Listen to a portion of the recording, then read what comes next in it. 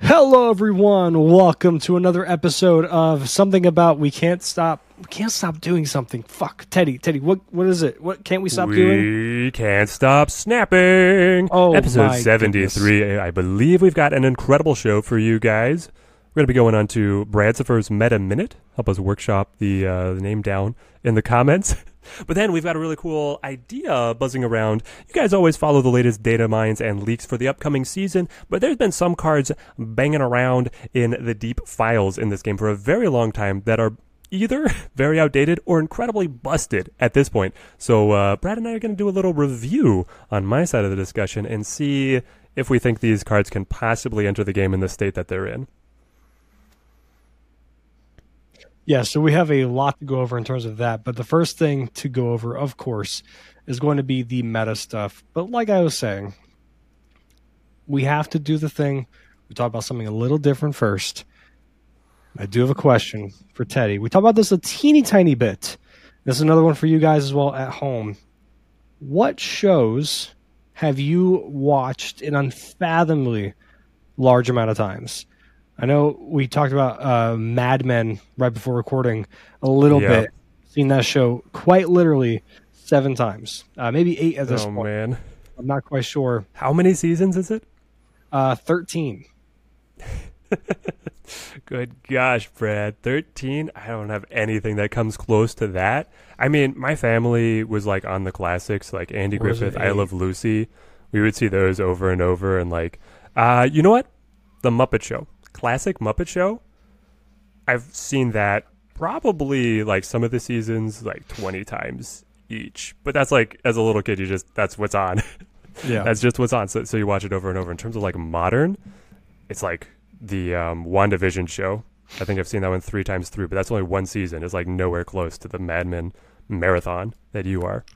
So correction, it is 7 seasons, by the way, not 13. It's 14 episodes per season. That's the thing, is they're full seasons rather than whatever mini season nonsense that keeps on getting pushed out now.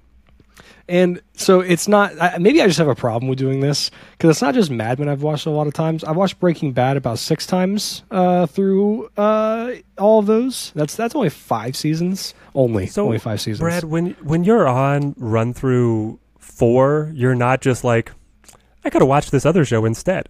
I'm quoting the dialogue to myself. I could have just remembered this in like 5 minutes, and then I could have watched just a new show. No, because I also do that. I'll also like watch a new show at the same time that I'm watching the old show, rewatching it. And typically, the amount of time I'm spending in rewatching these shows, like if I'm rewatching Mad Men, for example, last year, I believe it was, I watched through Mad Men for the 7th or 8th time with my girlfriend, and we probably got through the show in about 2 months, and that's with also taking maybe 3 months, but we took like a month off at some point. So in totality, we burned through it pretty quickly. And that's relying on another person to watch it with you as well. Where if I'm by myself and I'm churning through the show, probably a week is what it takes me to get through it, because I just watch through a bunch of them in a day. Just kind of like every after work, every time I get home, pop on the show and we'll get there. We'll be done. This is fantastic. Too much, my man. Do you not sleep? No. Okay. It's Mad Men. I am not a good sleeper. Me. I love watching shows and shit. I love it. And like one that I've been meaning to rewatch, but it's daunting even for me. It's Lost. I have seen that show 3 times through, and I want to watch through it again. But that is quite literally 127 episodes. All of them an hour long. Yeah. That is 127 hours. Isn't there a movie called that? I could literally spend my time in a bit better fashion than you could master an all new skill. You could learn a language. You could who knows? You could become a traditional basket weaver in Japan or something like that, and that kind of commitment. Yeah, that'd be cool. I guess before we go to the new cards and stuff or the meta talk, real quick, did you watch Secret Invasion, the new Marvel? So show? I have not watched it yet. I am waiting for the Ahsoka show to release to renew the Disney Plus subscription and then binge Secret Invasion, which I'm looking forward to less and less as I hear people in my chat give their takes. Have you seen it? I've only watched the first 2 episodes. Okay. And then I gave up on it. Now the running opinion, by the way, guys, if you're unfamiliar, is that it gets worse as it goes on. Yeah. At least the ending. And I've seen the Spark Notes. I understand what happens in the story at this point through the 6 episodes. It's hard to say if I was genuinely bored with the show because it was genuinely boring, or because I tried watching it earlier this week when I was at my sickest. You know, so it's the balance. So I was like, maybe I'll come back to it later, but then it just seemingly kept getting worse. And I it's hard to recommend. Like, even the first episode, which a lot of people said that they enjoyed the first episode, I personally found it kind of dull and uninteresting. It didn't grab me. Like, I do kind of enjoy the espionage stuff, or like the spy-ish kind of stuff, or the noir. Right, it's billing itself as kind of a different genre, right, than what the classic Marvel action adventure. Yeah, but I'll put it this way. It kind of felt like, imagine they took Falcon and the Winter Soldier and made it a little darker. I was not a big fan of Falcon and the Winter Soldier overall. Same. That's how it felt to me. Because, like, you have the Resistance fighters and stuff in Falcon and Winter Soldier, and I was like, the Skrull Resistance people feel very similar to that.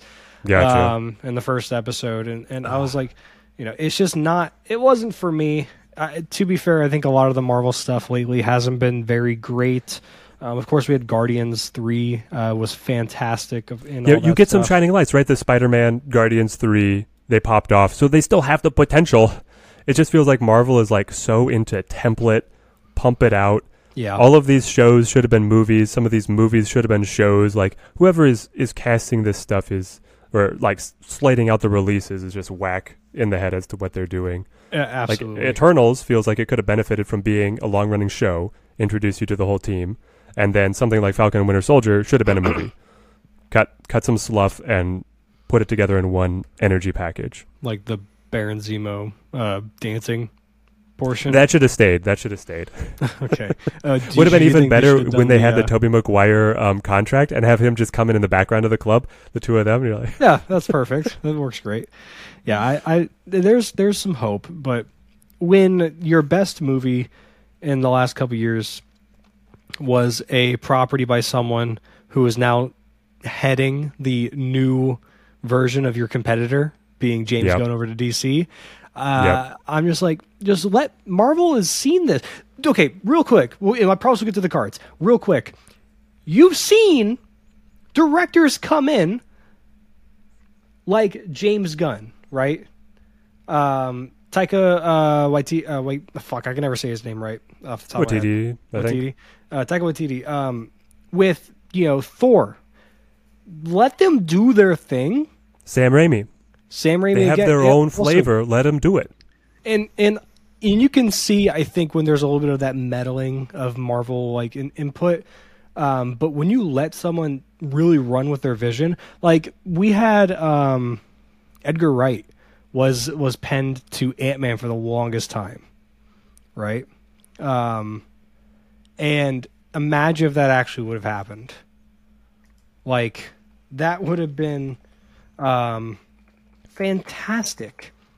Yeah, I mean, I was sitting kind of after Endgame, right, where you'd had Deadpool off on the side that was actually like a breakout action comedy, and then they're booting back up after a hiatus, and they hit you with WandaVision, and you're like, oh, every decade, every episode is changing based on an homage to a decade of a sitcom. Like, this is amazing, and they still pull it, they package it together into an action finale, and then they're like billing out all these other stuff. It's like, we got so much potential if they break the mold, but then they always seem to just like break the mold for the first half and then go right back into the mold for the ending. Yes.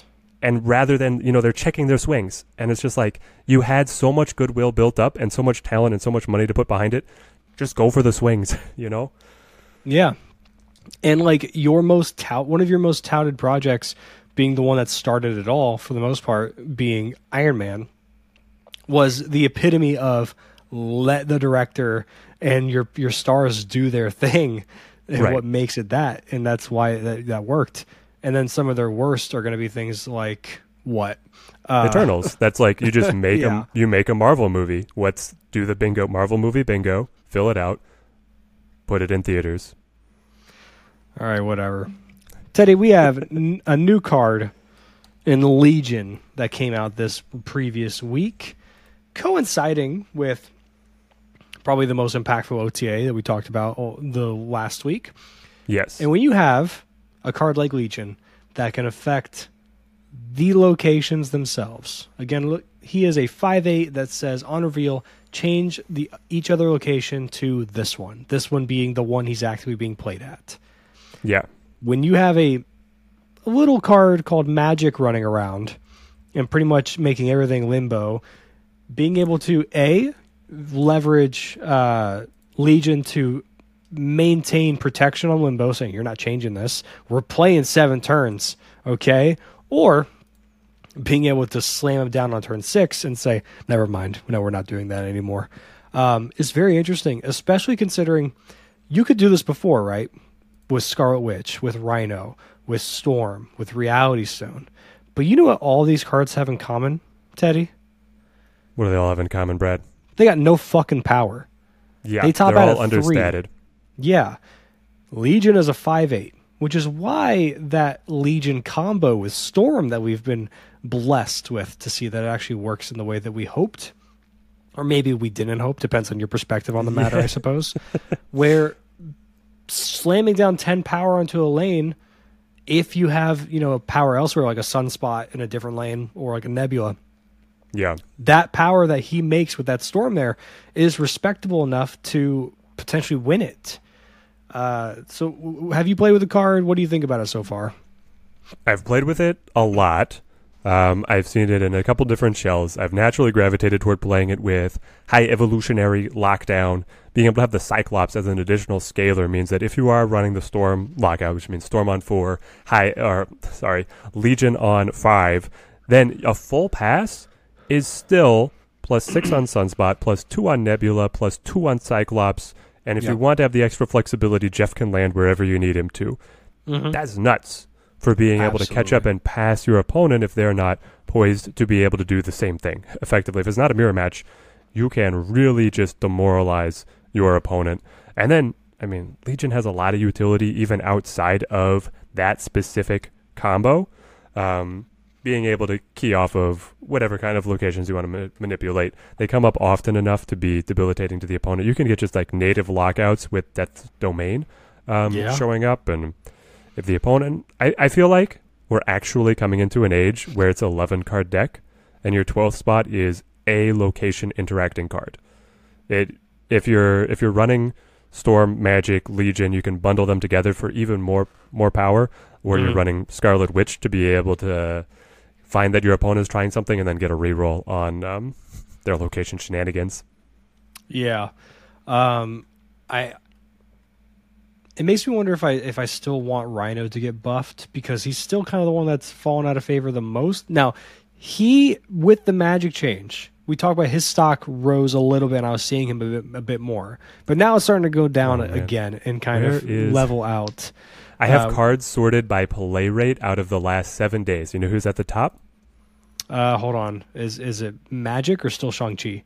It's Magic now, baby. She passed up the evergreen of Shang-Chi, so our Dark Child is coming in strong. Off of the OTA hype, right? It's kind of to be expected that she would see a bump up, but to pass Chi, that's crazy. It is impactful.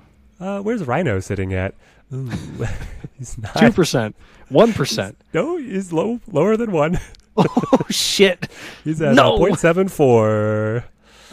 Sorry, Rhino. He needs a buff, right? Yes, he does. But how much? Does 3-4 give him play, or does he have to go all the way to 3-5? I feel like 3/5 would have to be, but like, is he too good at 3/5? Is he too valuable? Like a Polaris that just instead of moving a 1-drop turns off a location. Polaris sees play as a 3/5, right? Purely for the stats as a 3/5, and sometimes the move synergy. Would he take that spot of being maybe a little bit better than Polaris in some instances, or a decent amount of ones I could see? Because sometimes you don't want to move a card, right? Or you're just like, I hope it moves this card instead of that card, right? And there's that little bit of the RNG where he's just a flat out says ruins, and that's it. That's all he does. He's like Ken in the new Barbie movie. He just does ruins, and that's it. That's his job. Yeah, I'm on the fence. I feel like this is where you wish you had that 0.5. The 3.4 is his stat line. 3.4 feels like Scarlet Witch still edges him out. 3.5 feels like he edges her out, and a lot of the other cards as well. Because his 3 cost gives him the synergy with Surfer, there's a little bit of a bump up that he gets there, but that deck is so tight. Like, I mean, it's hard to get on that team. You're trying to walk onto the Yankees with how selective they get on their player choice there. Gotta don the pinstripes, baby. Yeah. But yeah, like I wish he got something a little bit more. He's a cool character. He has some cool variants, and at 3/3, he's just a joke. What would you? Okay, what about a 4/6? 4/6, the favorite stat line. 4/6. I like spreading out the effects a little bit, because then you've got the 3s are taken up by kind of Storm and Magic, and then you bump up, and then you have Legion at 5. Mm-hmm. 4/6. Because then you have Scarlet Witch at 2, Storm Magic at 3, Rhino at 4, Legion at 5.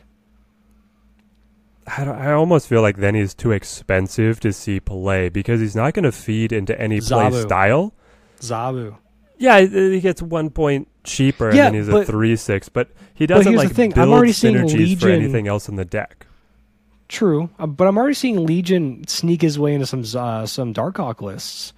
I actually like that version. Now, yes, it's not a 1-to-1 ratio between the two cards, right? But if he was a 4/6 that could get reduced by Zabu, do you think that he would have a chance of just taking that spot of Legion, of just making a better location for them, or is Legion's flexibility of what he does too powerful? Yeah, Legion still takes that spot over the 4/6 Rhino, but I think that he could, like, Rhino would probably be played more than the 0.74% that he is now, which is just Cerebro 3s.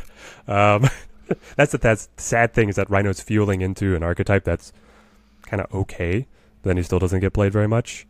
I think that the Legion is giving that Hawk list a little bit more, because you are able to expand the locations that add cards to the opponent's deck, which is huge for that list.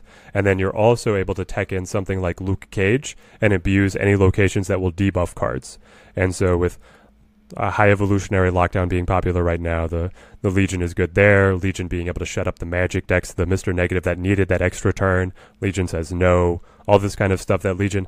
The utility of Legion changing locations he has not played to is very dramatic. Oh, I absolutely agree. I was messing around with a bunch of different Legion lists, and one of them that I would kind of landed on as a possibility was this. Remember we talked about my Infinite list with like using magic and things like that? I slotted Legion in there because I was like, well, now I can go into the way of going, okay, I'm going to go magic, and I'm going to try and just shoot for the Infinite play. But now I can also pivot and say, okay, now we're canceling the magic idea. And you can kind of be flexible. And I'm running the Shuri thing in there. And I played Shuri. So you would potentially cancel your magic on 6 if you don't like how the opponent is set up? Yep. Oh, interesting. I was wondering if you're just going to go Shuri into Legion and then have magic Limbo everywhere and then still wait for your drop. Sometimes, but more often than not, I did Shuri, and then I did Legion on Shuri, making him pretty big. Yeah. And it's changed everything to Monster Metropolis, and I had the extra power to where I got the buffs of those cards. And I just got the win. You're running all the big boys. They're going to win those Monster Metro battles. It's true. Yeah. Yeah, I think that there's offers. There's a lot to recommend him. releasing in Series 4 is incredible. He could have been a Series 5 release, I think. I think he could have taken Echo's spot as a Series 5 release. And people still would have been very happy with this. I mean, he was coming into this season. He was touted as the worst of the bunch. Yes.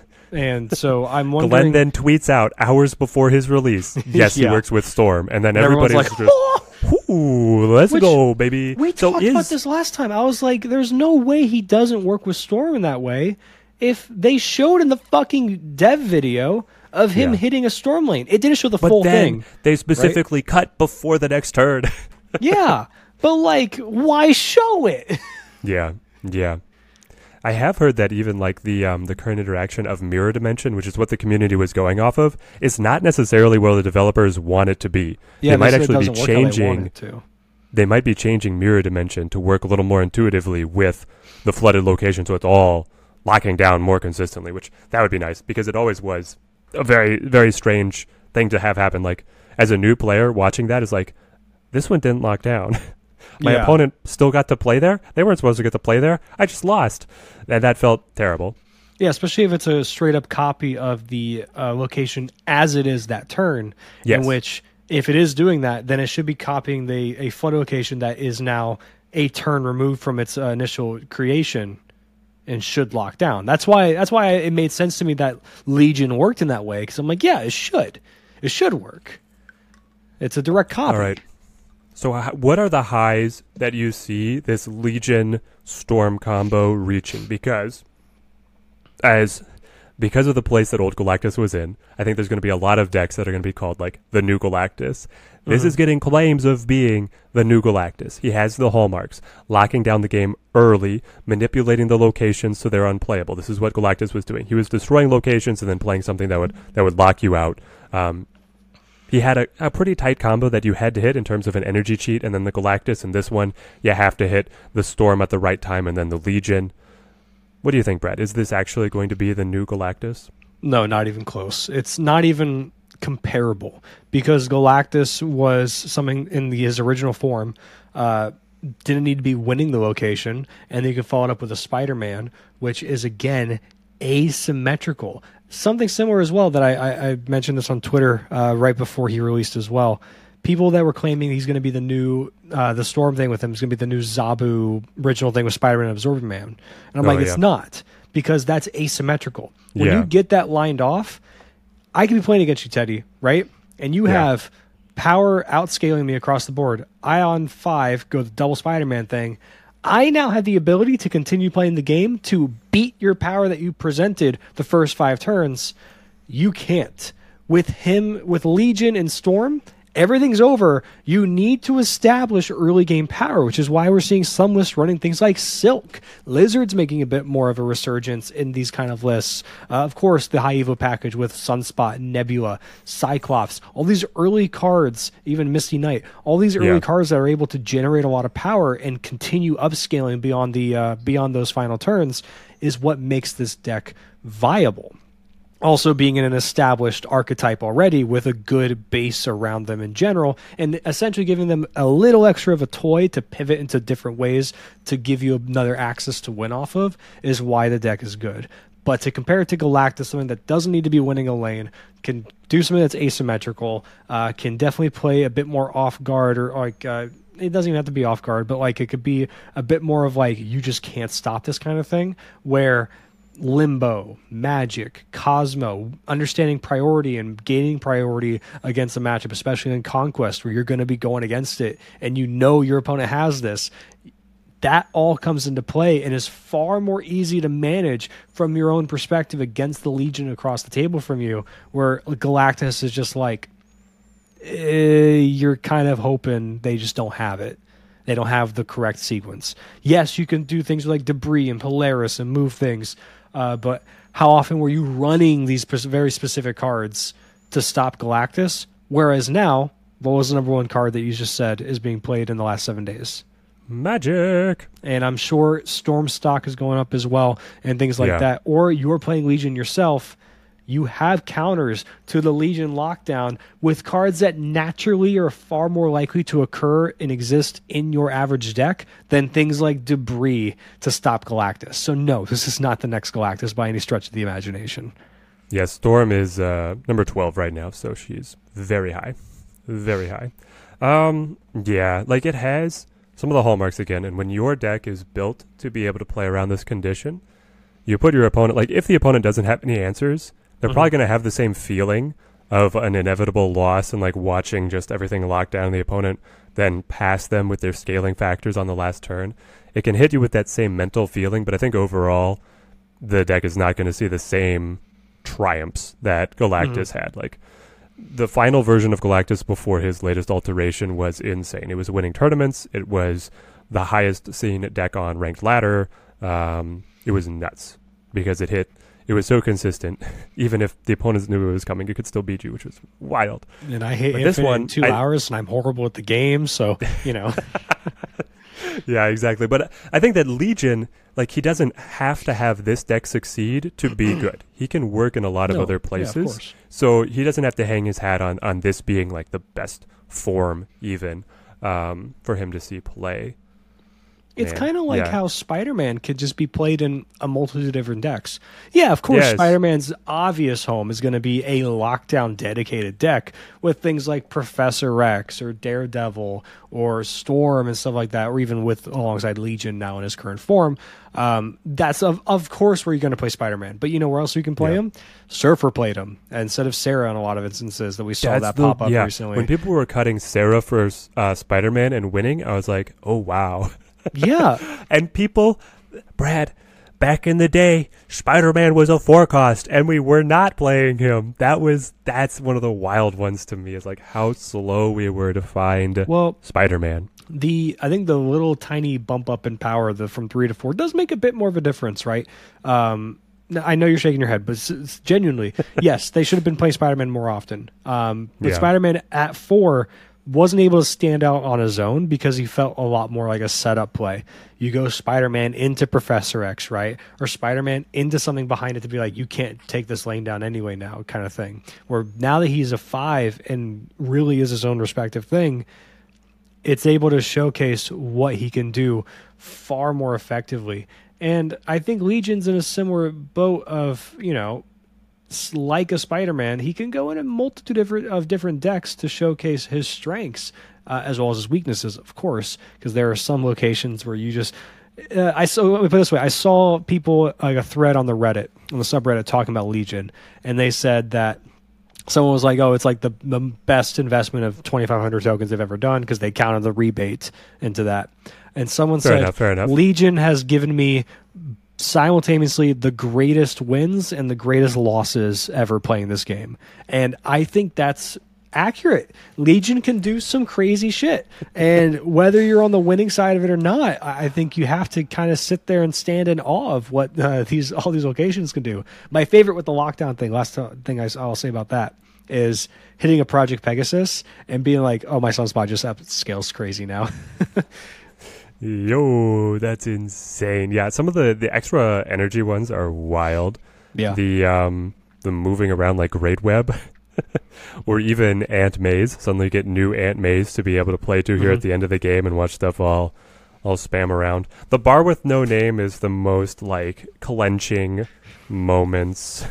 It's the new Doc Ock and Say a Prayer on Bar with No Name, right? Which is still one of my favorite things to do in the game, by the way. When High Evil Lockjaw was the top deck and I was playing my Darkhawk Doc Ock deck and I see Bar with No Name come up, I'm like, all right, snap, we snap, slam them, let's see what happens. And I just see Hulk come down and I'm like, oh, this is the greatest day ever. This is the best day ever.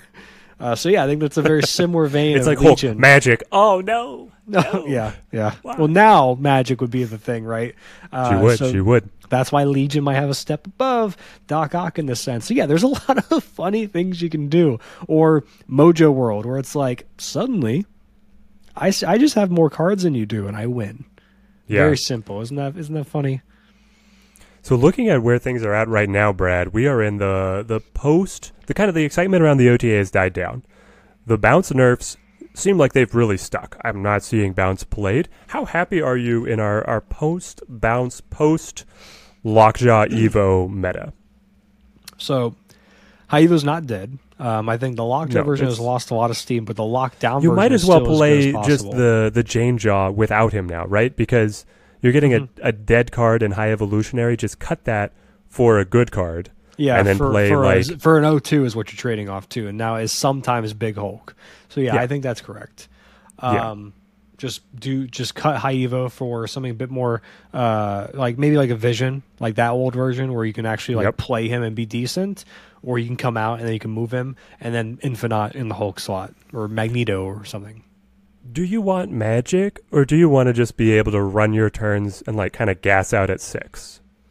I think Magic is a very similar thing in the Lockjaw deck as it is in Surfer, where I feel like there's something about the way the deck's constructed where it's just able to maximize its effectiveness by curving out effectively 1 through 6, and throwing in an extra turn actually is more so at the detriment to the deck's success as opposed to its helping it. I could be wrong on that. I do feel very strongly about that with Surfer, though. I think you have to go with a very different build. Looking at kind of, if you were like to graph out the average power produced by these decks, I think on turn 6 with Jane Jaw, you're hitting more power than enemy decks. But then if you go to turn 7, while you can still add a lot, I think other decks will be able to add even more. Yeah, because other decks that are trying to utilize another turn 7 are things like your combo decks with your Mr. Negative decks or your Living Tribunal decks and things like that, So, yeah. Speaking of which, by the way, did you see that they're looking to possibly change the way Mr. Negative works with big cards to be like the peak, where they top out at 6 and no longer your Tribunal won't be, in this case, a 9/6, and people are like, oh boy, Mr. Negative Living Tribunal. How do you feel about that kind of deck? And then we'll get back to High Evo real quick and bounce. I just want a quick tangent. Oh, Mr. Negative Living Tribunal. Interesting. I don't know how I feel about that, because obviously you get he loves running Iron Man. He can run the Onslaught now with that alteration as well quite comfortably.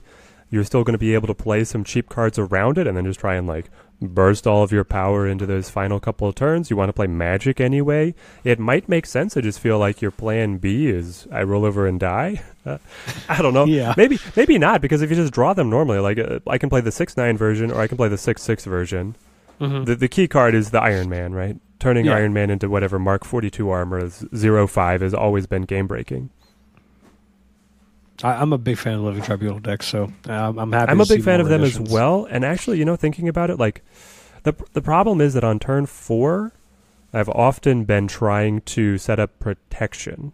You need, I think you're going to need like Cosmo or Invisible Woman early to make it work, and then makes your combo more complex. But like really, the combo is like 5, 6, and 7. Is when you're putting down your big stuff. So turn 4, playing Mr. Negative. That's fine. And then if you draw Inverted Iron Man to surprise the opponent, all the better. Yeah. But yeah, to go back to High Evo and stuff like that, I do think that the Lockjaw version has taken quite a bit of hit in its stock. The Lockdown version is still very good. You still have a 4/9 in your deck with the thing that is supremely underplayed, by the way. In most of these lists I'm seeing with like the Legion Lockdown, I know it's a bit hard to kind of squeeze them in. Real quick, cut Chavez. I don't think it's that big of a deal for the consistency. You shouldn't be all in. Like, I think the idea is like, oh, I want to hit my Storm Legion thing, right? But I would rather just consistently play very good cards, and then if it happens to work out in that way where I can do that sequence, I will. Otherwise, I'm happy to play a 4/9, because now in games where I don't hit my Legion and stuff like that now, and I draw Chavez, my best play is to drop a 6/9. Well, guess what? I don't get my Cyclops hit. I don't get my extra energy to Misty Knight or to Sunspot, right? But if I play the Thing, who is effectively a 4/9, and I get to proc everything else, do that. So yeah, please play the Thing. But Bounce needs to be I want to add on to your thing. So the highest win rate cards based on the last week is Abomination, Misty Knight, Sentinel for some reason, Cyclops Thing. So it's just Honest Evo is like putting down so much power. Yeah, dude. The classic like hazmat version of it too might be a very good play to go with now as well. But today I did commentary on the Snap.fan Open, and one of the decks that we saw be played was a bounce deck that I commentated over, and it topped out at 4. Was it? And it is a single 4 cost. Can you guess what its single 4 cost was in that deck? Shang-Chi. Nope, it was Nick Fury.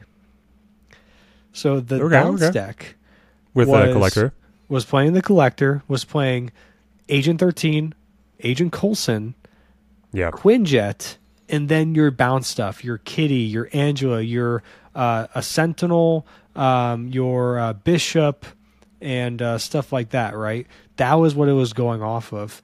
And I found this interesting because it wasn't running Hitmonkey.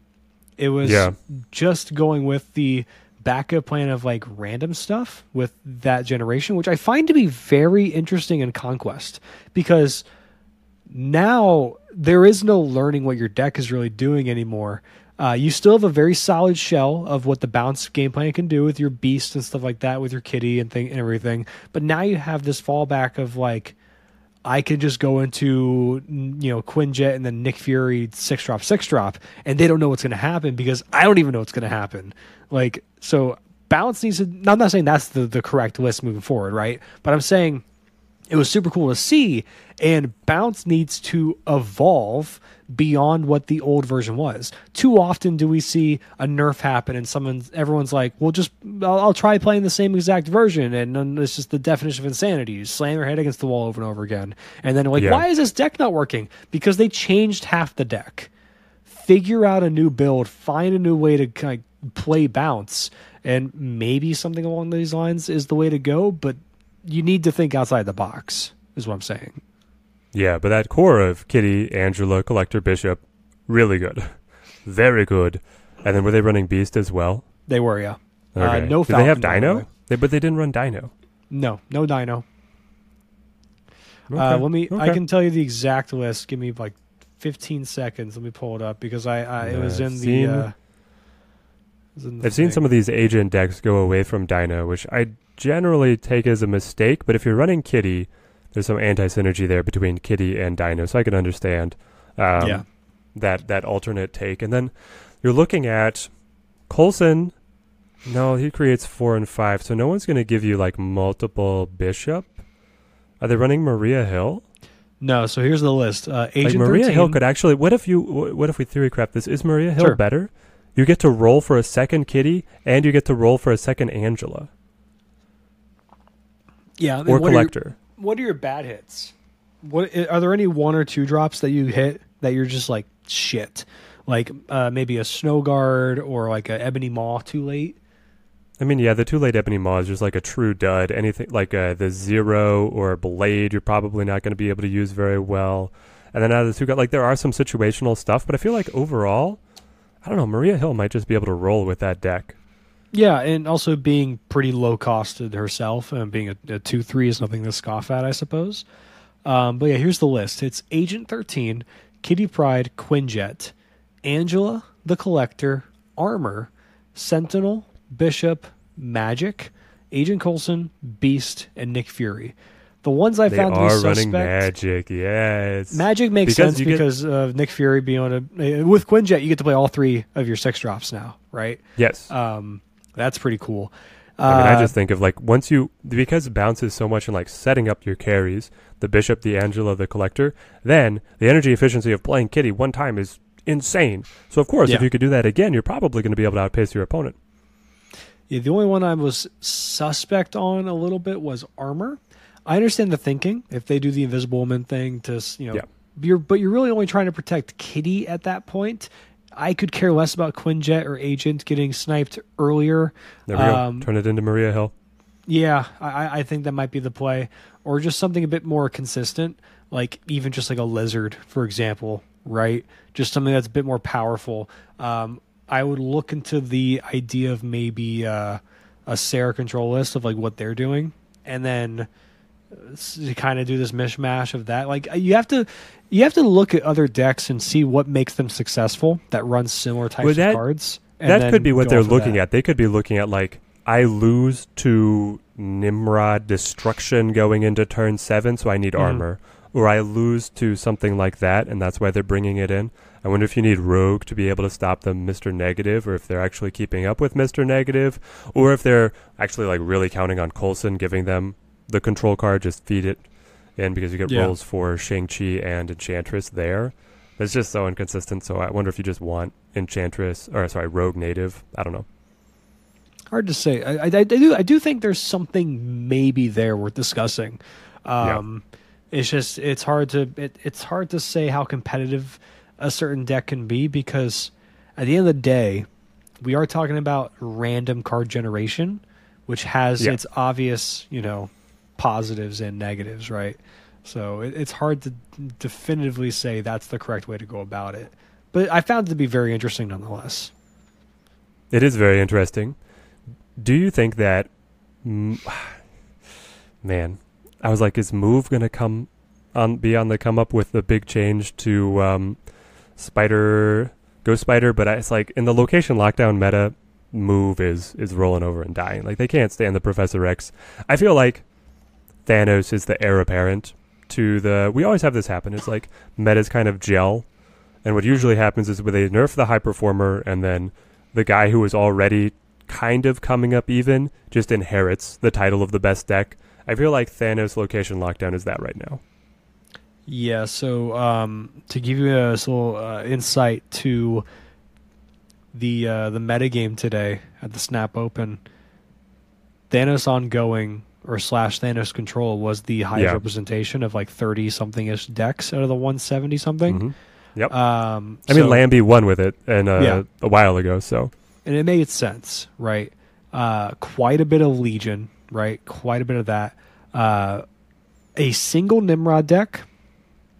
Actually, no Nimrod decks. Actually, none. There were none. No Nimrod in the tournament at all. There were 2 Living Tribunal decks in totality. One MODOK deck was what I was thinking of, not Nimrod. Okay. One traditional discard. I think discard's just back. The Spider Ham was literally all that it was that was knocking it out for a little while. Discard is good.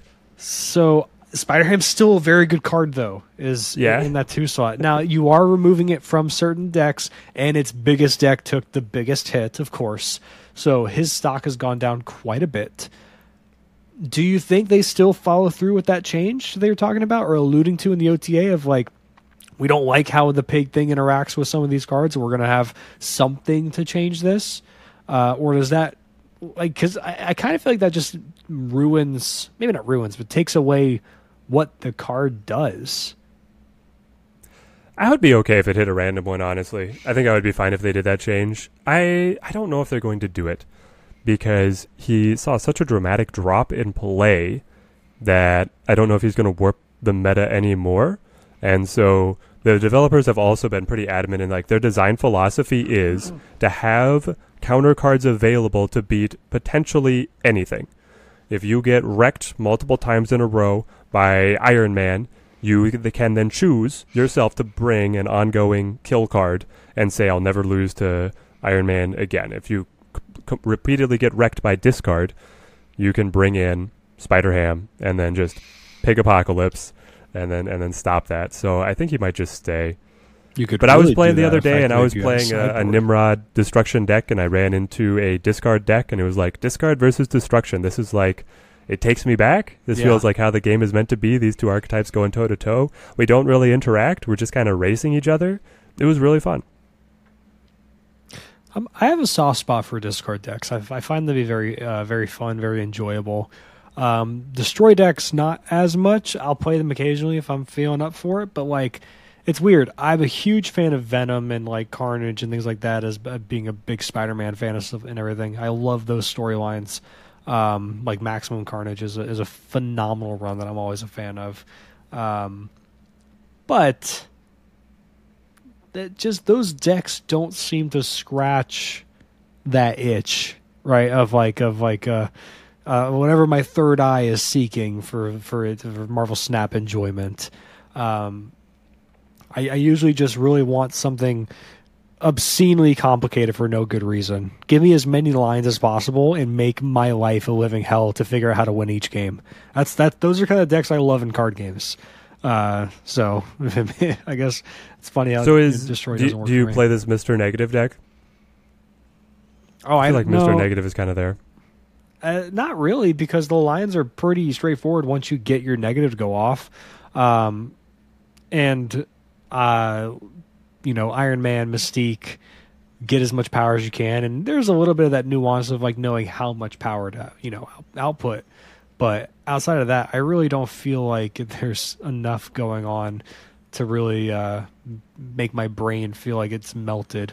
Like, okay, have you ever played in any like RCQ or like big like event in like a paper game or even digital for like a card game, like a long standing event for, like that goes on for several hours of multiple rounds? Yeah. You know how your brain feels after? Yeah. Just done, gassed out. I want that feeling. I'm chasing that feeling from the decks that I play. And if I can reach that feeling of my brain by match 3 of this 8-round tournament, I'm doing a good job of my deck selection.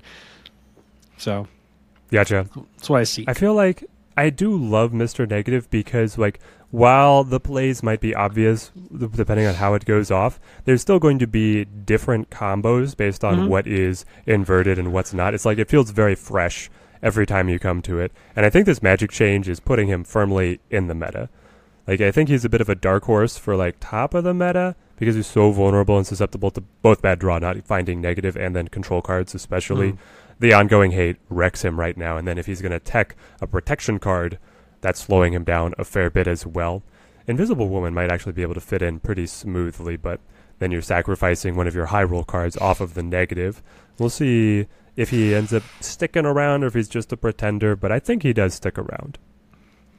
Yeah, he's one of those decks that just kind of ebbs and flows, right, with every new release. I feel like every time there's an OTA, every time there is a patch, I hop in ladder and I see 2 decks, Destroy and Negative. It's just those are the default people go to for new metas. I find that to be very interesting. Well, I think that, like, Destroy is like a baseline, this is good. It hits tempo pretty much all the time. And then Negative, they have, like, their new toy. You can kind of always play Negative, and if you hit the high roll, you'll be able to beat anything. And so that's comforting to people. Is like, I don't know what I should build. Oh, but Mr. Negative can always win if I get the right combo, so I'll play that. Or like Hela, right? Hela can always beat my opponent, and I don't know what to build with these new cards. Man. Not a fan. Just, again, like, I like every deck in Snap. I don't think there's a single deck I really dislike. I will play any deck anytime. It's just they're Negative in like Destroy and stuff like that are not the decks I find myself going back to, right? Okay. I think my number one just turn off my brain. I have like 5 minutes to go play a game on my lunch break or whatever, like my 15 break at work. It's Sandman Ramp. That is my go-to for just gotta play. That's the comfort food. Yeah, because it's just like, do I have ramp? Can I do thing? Okay, we did it. That's it. I don't have to worry about what my opponent's doing too much. Zola Panther. Yes, my favorite thing in all of Marvel Snap is still going Panther on 4, Zola on 5, Odin on Zola. Oh, yep. It makes me so happy. Just seeing Zola hit Odin, and he's like, "Let's go again." It just makes me really happy. Beautiful successor to the leader Odin. Yeah, which that's also in the deck, and I'll still do it. By the way, depending on the 100%. Matchup. If I see my opponent just doing one thing at a time, or I was able to get Sandman down early, like on 4, and I'm like, you know what? I think it's time to leader Odin, and that one always. Are you bringing Leech back? I'm seeing people bringing Leech back. Leech isn't in that deck at the moment just because of the Zola Panther package. It's hard to make it very tight. Fit. Yeah. But you're walking onto the Red Sox. I think Leech never should have really left the meta completely. I think It's so funny how the change literally was more so of a quality of life change than a direct power level change. Yes, of course, not hitting your opponent on turn 3 or turn 4 in a Lockjaw deck with Leech is a bit of a nerf, right? But he still serves the function of what he's meant to do. And where was Leech in the bounce meta? Like, isn't that fantastic? It's genuinely, isn't that a fantastic hit? Like against bounce of like your Hitmonkey's gone, your Kitty is just a blanket. I mean, Kitty's still big, right? Your bounce, Mysterio doesn't work anymore. I don't think that it would have worked against bounce because bounce learned that they can dump on 6 or 5, and then on 6 they just play Chavez to still get you. Fair. Because like bounce lived through wave control tech that became more popular. That's true. And it still did really well. So Leech would be the same thing. I still think Bleach is an underrated card. I think people just nerfs happen and people are like the Andy with Woody in Toy Story. I don't want to play with you anymore meme, right? Pretty much. It's too often. It happens too often where they just immediately drop off this card or deck. Or don't give a card a chance anymore, which I think has partially happened to Bounce, by the way. I think Bounce's meta share plummeting is mostly because people just don't want to put in the effort to find the new way to build Bounce. And it's as simple as that. Not that Bounce is bad. We're waiting for Lambie to win another tournament with it. That's what we got to wait for, Brad. the meta sheeple got to have their leader. I can't build my own deck. I have to. There's nothing wrong with net decking, by the way. There's nothing wrong with that. But I just wish we had more creative minds in the game. Yeah. When you don't have a lot of time to play and you're playing always in a competitive environment with the way that Snap is set up right now, you want to play something that's proven to be good. So. Yeah. Speaking of proven to be good, we're going to be looking at stuff that have yet to be proven to be good over on your side of the channel. So we're going to wrap up here over on my side and talk about what's coming in the data mines, the very far future. And I love seeing these because it's fun to look at old data mines from before and be like, I remember looking at this card over and over and over again, and then it finally came out and it was nothing like it released. We have a few of those to look at. So we'll see you guys over there. Hope you enjoyed. Bye-bye. Hey, Teddy, we have some wonderful news to go off of real quick. But first, before I get there, where can the viewers find you and watch more of your content or get to know the wonderful mind that is Teddy, the board game enthusiast ninja? Yeah, so I'm hanging out on the YouTubes at Teddy Ninja, stream on Twitch as well at Teddy Ninja 15, streaming Monday, Wednesday, Friday. Take a lot of viewer suggestions for decks. You guys can watch me grind it out on Conquest with all of the latest and greatest tech. Beautiful. And you can find me, same thing, Twitter, YouTube, all that good stuff, at Bradsifer. Not doing enough streaming yet, but we'll get there. We'll get there, I promise. But enough about me. Enough about you, Teddy. They're already watching us. We have some news coming next week. On the next episode, we have a wonderful special guest. Do me the honors, Teddy. Who's joining us? The founding patron of the podcast is making his glorious return. Not in a regular setup, but he is coming back to be able to talk Mirage. That's right, Brad. We have the one, the only Blue Spruce coming right back at us. And that is Michael Thurman. And you get to hear his wonderful voice every time this episode rolls through, where he does that beautiful part at the end, reading off that's hosted by myself and by you, originally made by him, which I'm very happy that we ended up having him do that. So yeah, he's back. He's the founding father, and we get to talk Mirage. So until then, enjoy the rest of the episode, guys, and we'll see you next week with Michael. And then we'll go into you whenever you're ready.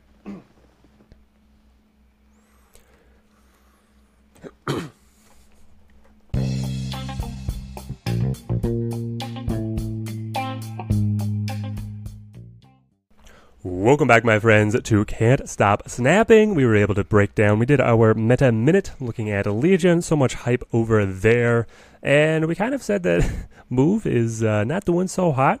We're now going to review some of the cards that have been lost in the annals, the dark, deep files of Snap Many of these cards have been there for quite some time with placeholder stats and abilities. Some of these are completely outdated and horrifically bad. Some of these are insanely broken. So Brad and I are going to do a quick review on if we think the cards are going to have to be changed to actually come into the game, and then what potential effects they could have. If you are a Move fan, stay tuned. There is help on the way. We promise. Coming out with the very first card, we're going Alpha by name, Annihilus. 6/5. On reveal, each of your cards randomly chooses a location to move to. Finally, an alternate to the Heimdall that's going to be able to shuffle any which direction. The moving chaos here, I can actually see this coming into the game with this ability, Brad. Yeah, I think so too. So on reveal, each of your cards randomly chooses a location to move to, and that can cause the wording is chaos. Weird. Randomly chooses a location to move to. What I'm envisioning, they can choose to say no location at all? I'm actually envisioning that they still have to choose to move, like it has to be a one that would cause them to move, but they could choose something that conflicts with somebody else. I don't know if it's that they do it in order, one at a time, or if they all choose and then they start moving, and if it's full, then they would conflict, you know? Because that's a huge downside to Heimdall right now. If you don't have space, they just gum up on each other in the left and right spaces. If this lets you get, cards piecemealing, like just one free space could still have everything leapfrog around, that could go insane. It could. We've already seen the chaos that can happen with like things like Silk, right? That's already in the game. Yes. So being able to just do that on command with all of your cards can be very interesting. It's like a super Heimdall, but one that you also have no control over. So it's hard to kind of quantify how powerful this is. There's going to be, look, man, if Silk's any indication, some games I'm like, Silk, yes! And then other games I'm like, Silk, no! Which feels like I'm saying no a bit more often when it comes to that card. Now, that might be the same with Annihilus here. Yeah, it's weird. So a lot of the move carries, right? They're built, I think in general, so they have to move twice to hit tempo. Some of them only move once, and then they're looking pretty good. And there's enough of them now that you can kind of just play on curve up until Annihilus. You have a 1, 2, 3, and 4 drop. 4 drop being the 2099. And then for 5, you kind of do whatever you want. And then 6, you drop Annihilus, and everybody shuffles. Yeah, that sounds like a lot of fun, actually. All right, so we're happy with this.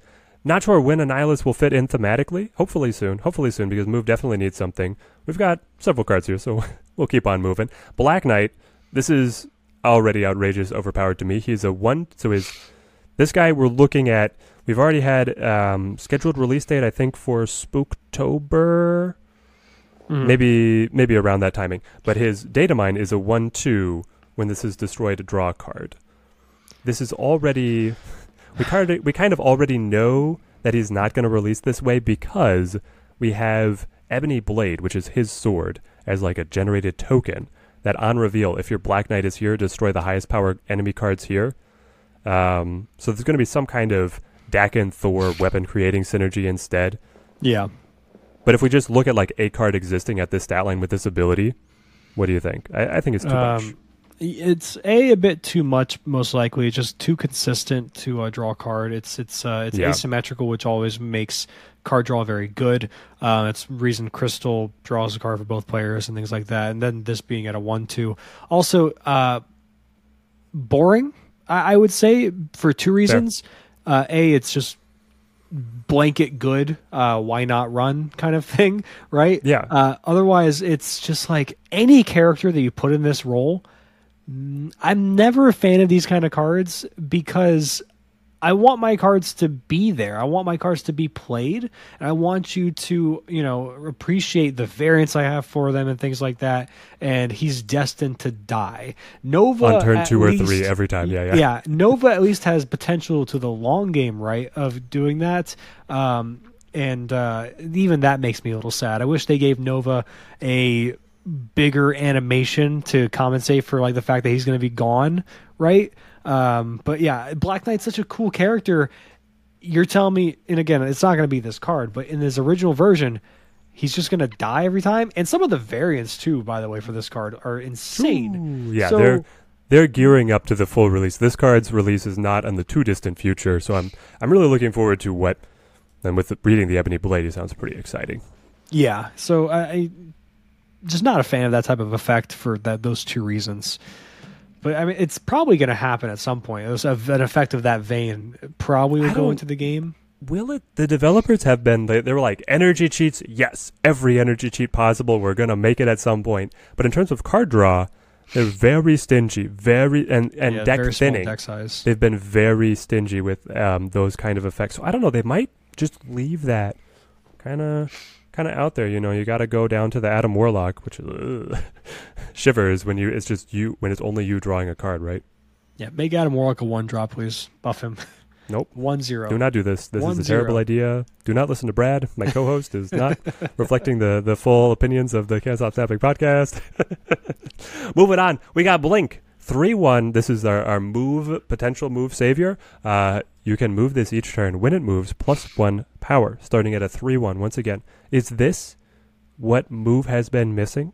One, I think that she could be played like this. It's a little slow, but I think that she could be playable just like this. Yeah, I'd like to see her a bit lower in cost, but then you have her directly competing with things like Dagger, and then you don't want Dagger to get cut from your deck. You don't want to make her a 1-drop because A, she'll probably be too good as a 1-drop, and B, then you're making your move deck very much the Killmonger fucks up my game plan every single time deck with like Human Torch and Ghost Spider and then this card. So I'm okay with it being a 3 cost. Maybe it should be a bit bigger on the base power because if you move this 3 times, it finishes as a 3/4. That doesn't. Well, so it's whenever it moves, not just the beginning of the turn move. So True. If you move it and then another effect yoinks it, it's still going to be able to scale. So you Iron Fist it at the beginning, that scales it, and then you have the freedom of movement. You Ghost Spider it, you end up Doctor Stranging it, you cloak it, stuff like this. You're looking at being able to buff Craven twice in a normal curved out game, playing it off on the side and then on 4 going to Craven, 5 going away, 6 going back. Maybe the base power does need to be a little bit higher. Yeah, or maybe it should be. This is dangerous. Don't get me wrong, but maybe +2 each time it moves, because yes, naming off all the cards that can move her, there are quite a few enablers in the deck, but that's the ceiling. The floor, I'm thinking you're probably playing Iron Fist on 1 or 2 anyway to get like an immediate value off Human Torch or Multiple Man, right? And then playing this, then like Ghost Spider, or like maybe like you can't even Ghost Spider, then you can go Ghost Spider, then maybe you can go Doctor Strange, maybe she's big enough, but then it's probably not going to be pulling her, and then you got to go like Heimdall and stuff. Like it's just there's a lot of magical Christmas land in Annihilus too. That's really got to make this get big to where at that point maybe you just run Bishop instead for that type of an effect. Just get blanket 1 for every card you play as opposed to every time it moves. That seems a bit more achievable in my mind than where this is at now. Yeah, she's kind of, for the 3 cost, she's competing directly with Vulture, right? And Vulture has that pop-off. You move him once to 3/8. That's good. You can play him at any point. As long as he gets that move once, you're pretty happy. So you need Blink to be able... You want her to be more valuable if played early, right? And then her ability to choose where she's going and always get you a move to like keep the wheels turning, because sometimes move just like hits a point where they're like, well, I have all cards that want to move and nothing that will move them. So my combos aren't hitting. I'm just setting up cards. And Blink will always give you that little bit of progress. I have an idea. Okay. Make her once per turn +3. Ooh. All right. I'm also just loving the animation idea for this character. Dimension Door. Oh yeah, that blinks across really... like it writes itself, right? I'm imagining the Nightcrawler Bamf type of effect. Which, by the way, I love that Bamf is the way that they've always animated Nightcrawler in the comics to like it's like Thwip, right, for Spider-Man. Some of these sound effects are like just fantastic, but Bamf makes me laugh because every time I read him, I'm like, badass motherfucker. Every time. Yes. It's fantastic. Because Nightcrawler he's awesome. Oh yeah, 100%. So we've also got move in the name of the next card, Blob, ongoing, Nothing can move this to another location. He's a 3/4. Like, this is a joke. It has to change. Yeah, my favorite thing about this card is that I can't wait to fucking sort by move and then see this asshole and then Cyclops next to each other. Yes, move. Let's like, move X-Men. yay! No, let's not move. Nothing's going to move me. He's got to be, if this is the ongoing ability, he's got to be a 3/6. He has to be tempo because He has the to ability be huge. Yeah. the ability is not help. Yeah, he has to be like something the opponent would want to He's move. also and then Blob. yeah. Like, that's a cool character. Like, dude, I know he's not Captain America. I know he's not fucking Iron Man. I get it. He's a literally fat dude character, okay? I understand. But he's a cool character. There's so many Marvel characters that are so interesting and cool. And this is not the... Like, I don't want Cyclops... Or not Cyclops, I'm sorry. Colossus. Colossus 2.0.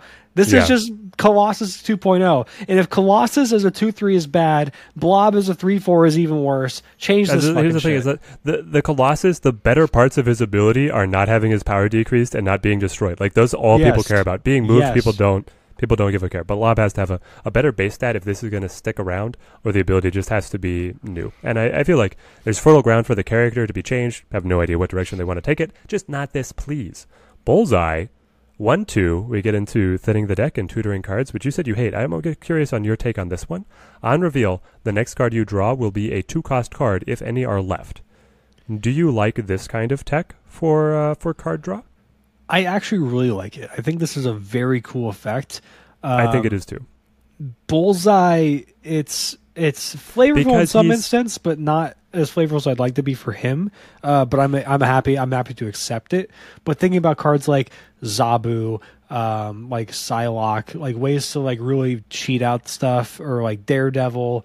And I don't think there's that many 2-drops that are so crazy impactful, because again, it's the next card you draw will be that, not he draws Yes. it. So it's Yes. not supremely just like broken tutor it.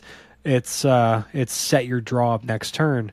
It's a live by the sword, die by the sword situation, right? Because if you go all in on this kind of effect and say, I'm going to play 1 2-drop, being like Zabu, and then this guy to make sure I draw it. Well, But if you don't have him on 1, the kitty finder? Like, Hawk Zabu just runs Bullseye and loves it, man. yes. But then I'm wondering, like, when you don't have it, like, it's also, I'm trying to think, how necessary is he? Because you're finding a 2-drop that, if you're building your deck the correct way, you can still win games without drawing it. And then in the case, Yes. But you do Like way the better Dark with Mark. Zabu, right? no, of course, I agree. I don't know. Is It's a good card. It's just I'm wondering if it's easy to be like, on paper it's broken, but in practice it's not as impactful as we might think. Maybe not. I just feel like, like Zabu, is Zabu the only 2-cost that really matters to be played on turn 2? Does I mean- Destruction care to be able to find, like, Carnage or Wolverine? Maybe the Phoenix Force version that wants to find either Carnage or That's multiple true. man might That's true. like this Phoenix kind Force of might effect. play this as well. I will say Zabu's necessary for being played on turn 2 has gone down a bit because of Magic's prevalence. Fair. Because even I've had the games where I've played Zabu on turn 4, and I'm like, oh, I have 3 more turns to play all these big guys, so I'm okay with that, right? So Zabu still is probably the one that's best played on turn 2, right? Yeah. To really go into, like, especially like Wong and things like that, or like negative. But I'm not sure what else you would really want to go negative. find with this card besides like a Zabu and things like that. It Yeah, could just be a perfectly fine tempo type of card. Go get a Mirage, maybe. Yeah. If you want to be able to curve, Dino's at a collector on curve every time or close to Well, it. think about this. This is a tailor-made build your own domino effect. Yes, it's the build your own domino. So And I like it. I Whether think you it could know. be. I think it could come in, and it's very hard to compete in the 1-cost price point. But I think this could actually have an effect that some creative deck builders are going to love having in the toolbox. So I'm actually quite looking forward to Bullseye. I hope that he does not change. 1/2 On reveal, the next card you draw will be a 2-cost card, if any are left. Yeah. Now I've got Elsa Bloodstone, slated to release in 3 season alongside Black Knight. Her stat line now is a 1/1. At the end of each turn, if you are winning this location, +1 power. It's so bad, Brad. It's just Nebula, but worse. It's just a worse Nebula. This needs to be changed. Yeah. Probably +2 power, right? At the very least, like Nebula. Now, I think then you could still say she's a worse Nebula, because it's like it's a win more. You're only building steam then, versus Nebula triggering to kind of like catch up when they don't play there. When you leave Nebula alone, she still creeps back up. Is pretty good. I don't know. What if you know what I would like better? I think, what if you worked backwards, where she starts out as like a very solidly sized 1 something, like a 1/4, or maybe give her like an ongoing of an effect, where at the end of each turn, if you're losing the location, she loses a power. It might be hard to template correctly. Also, then you run into zero shenanigans of like, now we have another Ebony Titania. That's a what worry. I would have said is like the Sauron zero. How about this? If you're winning a location, she gets +5 ongoing. If you're losing a location, she's a 1/1. Yeah, that's what I'm wondering. If it's just flat, that way you don't feel like you have to scale her. You can just play her whenever, and as long as you've got the lead. I think that's something it's interesting. It's really hamstrung Crossbones, but it's something that to play around with in the design space. And Lizard kind of goes there, but Lizard is like debuff just based on the quantity of cards, not the power of cards. This is going to be the power of cards. Kind of like it. Though then you get into the, how do you calculate? It gets you into a complicated space, right? Of like, oh, if she had her better power, I would be winning. But on the lower power, we're losing. So at what point does she flip up or down? Yeah, and it's like, how do I determine what I commit to this location? Because now there's the easy way of overcommitting now to ensure she stays on, where now you're losing other locations. It's a detriment to what she would have lost anyway. I honestly, I'm going to tell you, I just don't like this effect. I don't like the card as it stands. I think it should be reworked. I just don't like this type of. I think I'm kind of okay with Sunspot Nebula being the scale up 1-drops and then never seeing more of them again. I think I'm kind of good with that, because once we dilute the pool of these type of effects, you can make decks like Lockdown a bit too consistent, especially with Misty Knight already effectively doing that as well. So now you have 4 cards if you're on the high Evo version. Just make a different version of this card. I don't like this effect.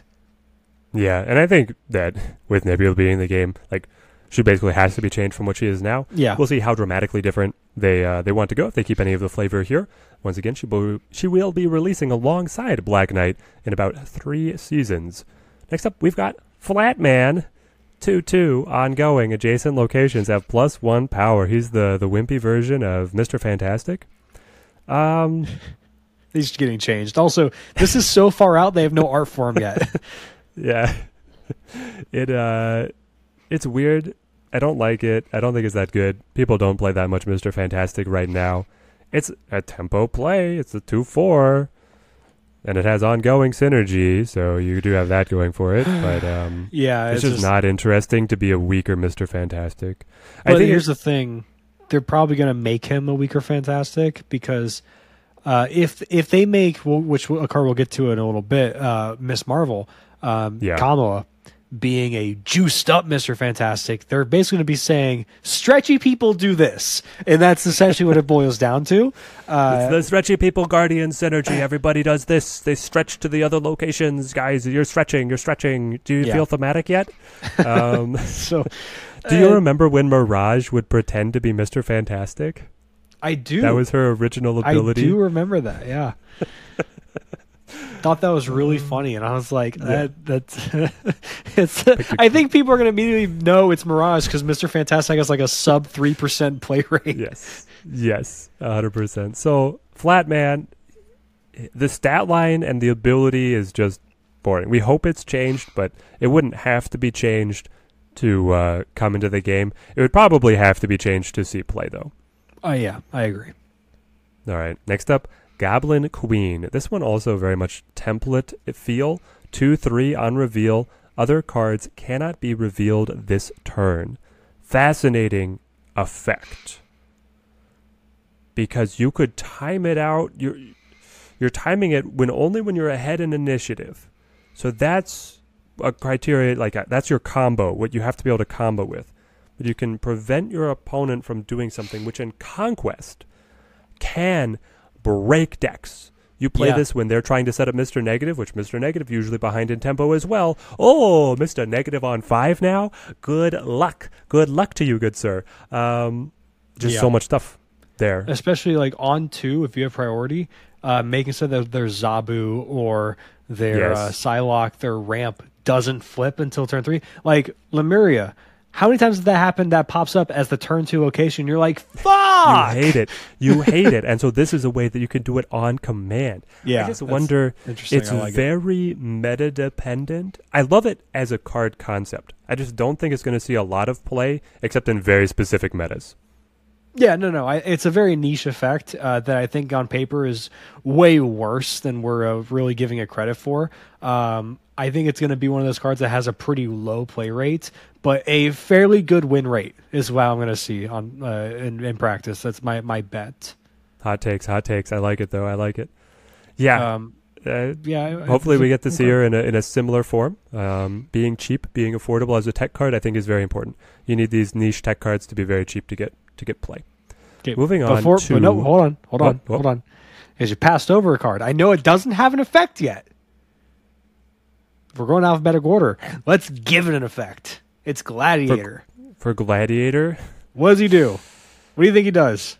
I'm going to rip right out of the plug for collab content with Drewberry, who previously appeared here on the Can't Stop Snapping podcast. Yeah. I did a DC-themed Marvel Snap card review, and there was an effect for Wonder Woman that was this card fights a random card. Truly random. Could fight his friends, could fight his enemies. It was a 4/8 stat line. After me and Drew went back and forth on that card for a while, I would love that to be an effect. I don't know if that's the stat line, but I love the idea of just fight a random card. Holy shit.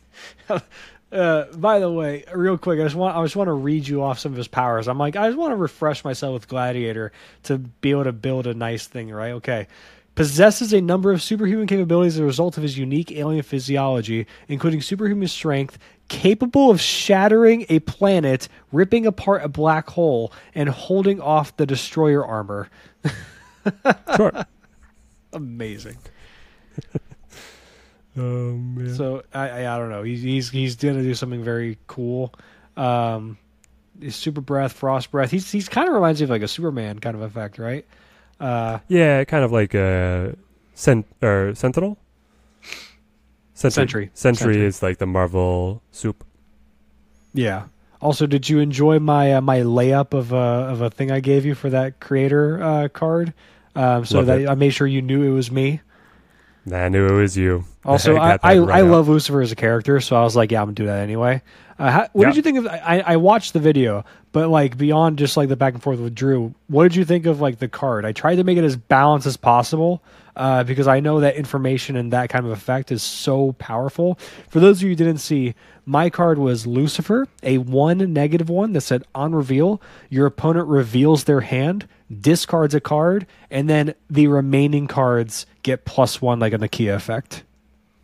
I think that the hand attack makes it strong enough to see play, and maybe being too strong, even like just keying off of the opponent having to discard something, especially with the expansion of Silver Samurai getting added to that suite of capabilities, means that as a 1 cost to be able to knock something out of their hand, it seems like a lot. You can easily combo that alongside the Black Widow, preventing them from being able to draw at the exact same time, to hamstring them, the Moon Knight, and now Silver Samurai going to Black Bolt, the opponent just not having any options in the end. And then because discards are all, it makes their entire hand public, which is feeding into you even more. The handicap of it being a -1 and then buffing their hand is interesting, But that's where if you actually hold it to play more towards the end game, I feel like kind of mitigates their ability to get those buff cards to the board, and then some other stuff there. It's really interesting to see like how many handicaps can you put on a really cool effect, which is the knowledge and the discard. My thinking with the flavor was Lucifer is one of his iconic things that they really hammered in as one of his abilities in the TV show, more so than it is in the comics, but still a prevalent ability in the comics nonetheless, is his ability to understand and see people's desires. And I was imagining like, you know how like when you play Living Tribunal has that transparent head pop up, something along that kind of like whimsical kind of look, where you would hear the voice of him saying, "What do you desire?" And then the hand reveals through this like whimsical like smoke like eyes, like his eyes. I think that'd be an amazing animation. By the way, that was my thinking with that. So please give this to me. But yeah, we'll go on to the next card. Gladiator, probably going to do something that involves blowing some shit up, or like just being probably a stat, like a beat stick, right? I would imagine, based on the character for flavor, just a big guy. Yeah, you can wreck. So, whatever. Oh, yeah. All right. We got Gore the God Butcher. This one's fascinating. We have an ability, but we don't have a stat line. So, Brad, pick your stat line. On reveal, destroy all 6-cost cards wherever they are. This includes in deck. This will feed into null. This is like Lamentis. So you could just like destroy the enemy's finisher cards. It's like Ham, but you destroy them everywhere, not just in hand. What do you have to pay to get this awesome power? So it's weird. So it can't be a 6-cost. It actually... It would kill null itself, right? So null wouldn't work. Yeah.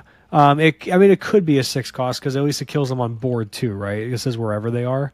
Yes.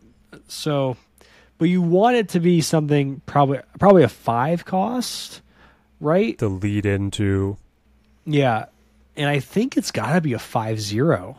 I don't think it can. I guess really power. the synergy is with death, right? You're getting extra destructions. You make death cheaper, but it would actually kill your own null. So, yeah, I think you really got 5/0. Wow. I don't think you can give it because it's power, playable on turn 6, just to like eradicate whatever they played. Especially wherever it is even an unrevealed card.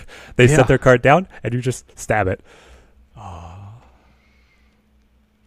Yeah, I think that's a tough one to figure out.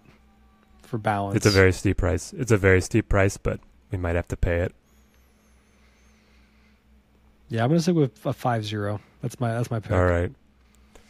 I feel like it is so dramatic. It could be there. So many decks rely on these 6-cost cards, or even multiple 6-cost cards with lockjaw and stuff like that, that it could be absolutely devastating. Yeah. Rolling into Gwenpool. I love this one. 2/1 on reveal. Double this card's power. It's gonna be changed. She's asking you. You think this one gets changed? Yeah, I think there's no shot this stays as is. Because it's too bad or too good? Too boring. Too boring? Yeah. To see how much you can get buffs on a card. I don't know, like, there's enough niche ways. Like, buffing cards, especially in hand, is pretty niche. And then buffing them on board and getting a reactivation requires you to do some combo hoops, but still very rewarding when it works. Yeah, and I mean the deck building idea with her and like playing like Beast to bounce her back and stuff like that is intriguing as well. And then you can go into like Shuri and stuff. But I also think that Juice might be a bit, not worth the squeeze kind of thing, right? Where here's the thing, so Deadpool, which is clearly where this is, having inspiration from, of course, being Gwenpool. Yep. By the way, not Gwen Stacy. Why people think this, I don't understand. This is not Gwen Stacy. This is a different Gwen, a different world, different universe. Her name is literally Gwendolyn Poole. It's not fucking Gwen Stacy.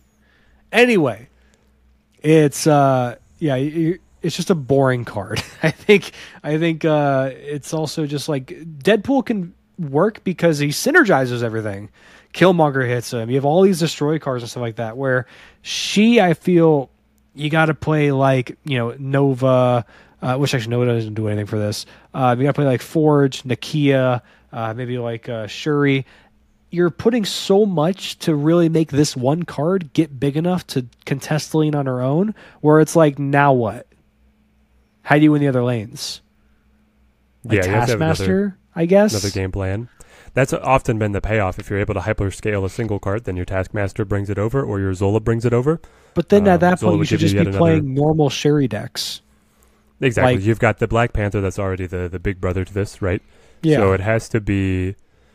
This is I think a conversation that I kind of wanted to have in general. We have a lot of cards here that are the same ability of cards that already exist, which this is Black Panther, but at a different stat line.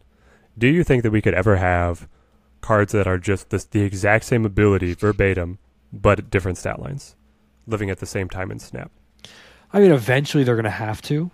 The way the game's going to work, I think once you get to a certain amount of cards, it's going to be hard to have unique abilities every single time, right? But I would like to not reach that point anytime soon. We're Gotcha. approaching in a few months the year anniversary of release in October. Yep. But we're still in July. We still have a ways to go until that. We have 3 more months. So then the game's been out for 9 months now. Let's pass the 1 year mark before we start getting to that territory at the very least. Gotcha.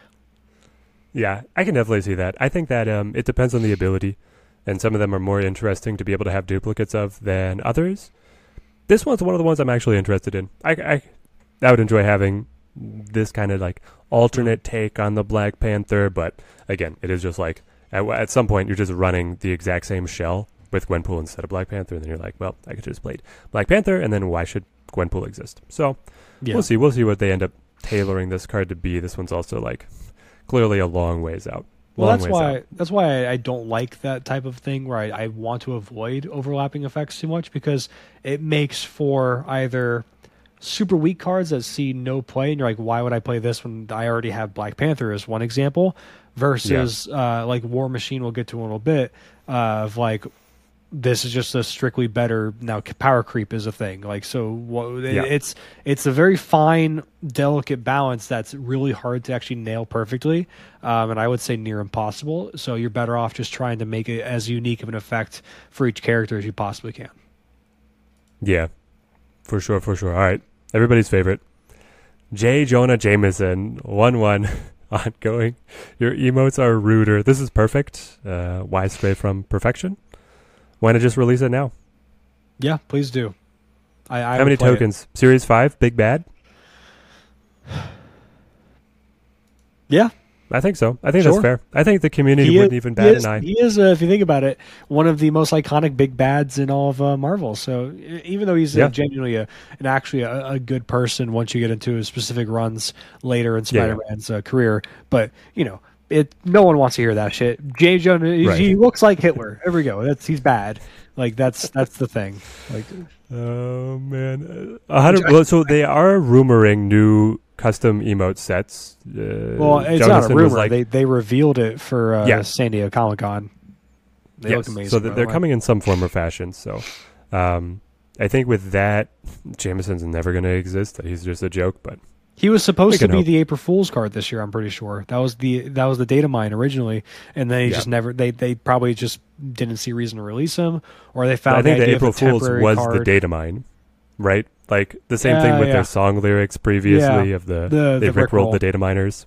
Yeah, I think that's what it was. All right, going on.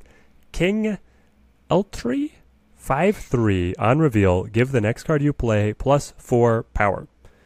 This was a kind of suggested nerf to old Shuri. I think this card is abysmally bad. Like the stats are just too weak, and I think that the effect gets into old Shuri terrible times of you being able to put the buffed card behind Cosmo and then be immune to anything problematic happening to you. Though at the 5 cost price point, you're not able to as easily make the duplicative use of the power through either the Taskmaster or the Zola. Yeah.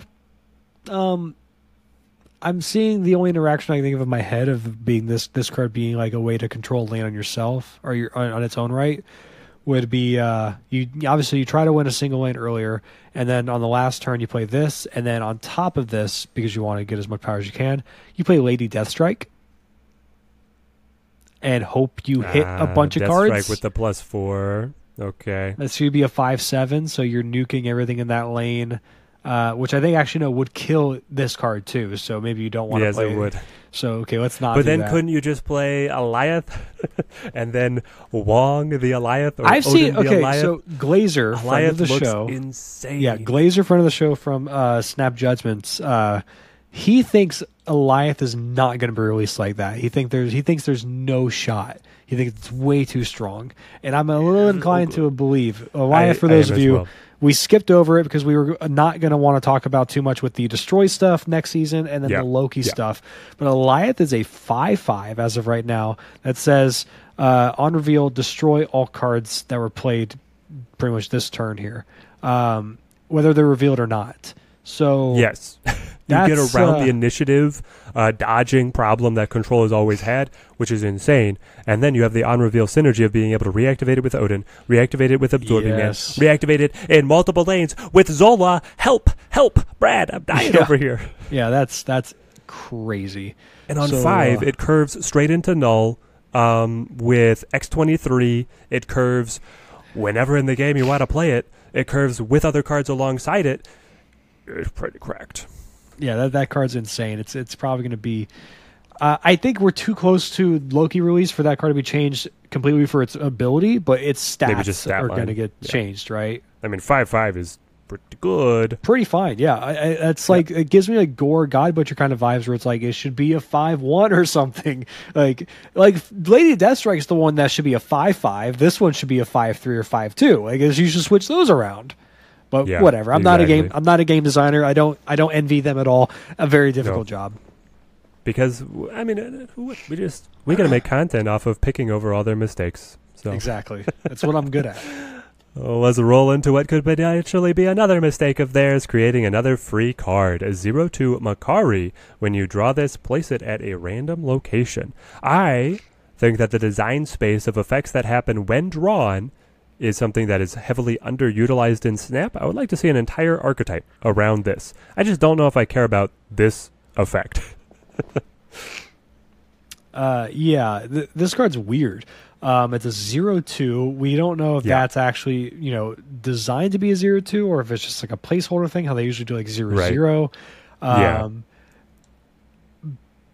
Why does Yellow Jacket exist if this is a 0/2? Because yes, it goes. You to control a where Yellow Jacket goes. I guess, but I think Yellow Jacket needs to be a change a little bit in his own right. If I'm being honest, but I don't know.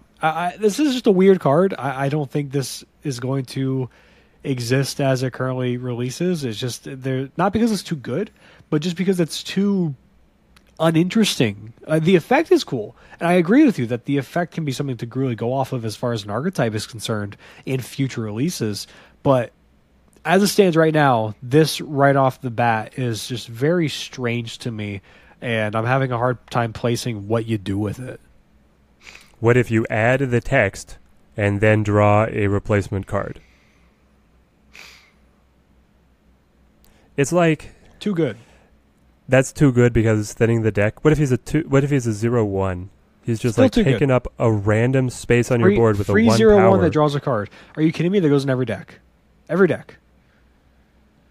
I don't think so. I think the price of what you lose on board is something. Teddy, give Wasp draw a card on reveal. Yeah, but you get to control where you play Wasp. This is like if Wasp was dropping herself to a location and is then filling it up entirely. You didn't get to always play Wasp to lockjaw. As it currently stands, Sakaar pulling Wasp makes me very sad. If Wasp drew a card, Sakaar pulling Wasp makes me go, yay! I don't care anymore. So I think that's too good. I think it's way too good. Maybe so. Just card draw is scary in this game. 0/0? Plays random, draws card.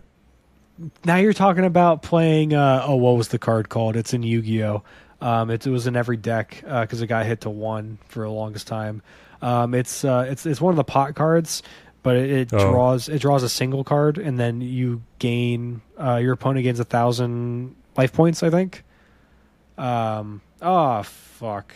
What's the card? Okay, I think I remember what it was. Drive me insane now, but it just becomes that, right? Gotcha. Where it's just it's just a boring card at that point. Okay.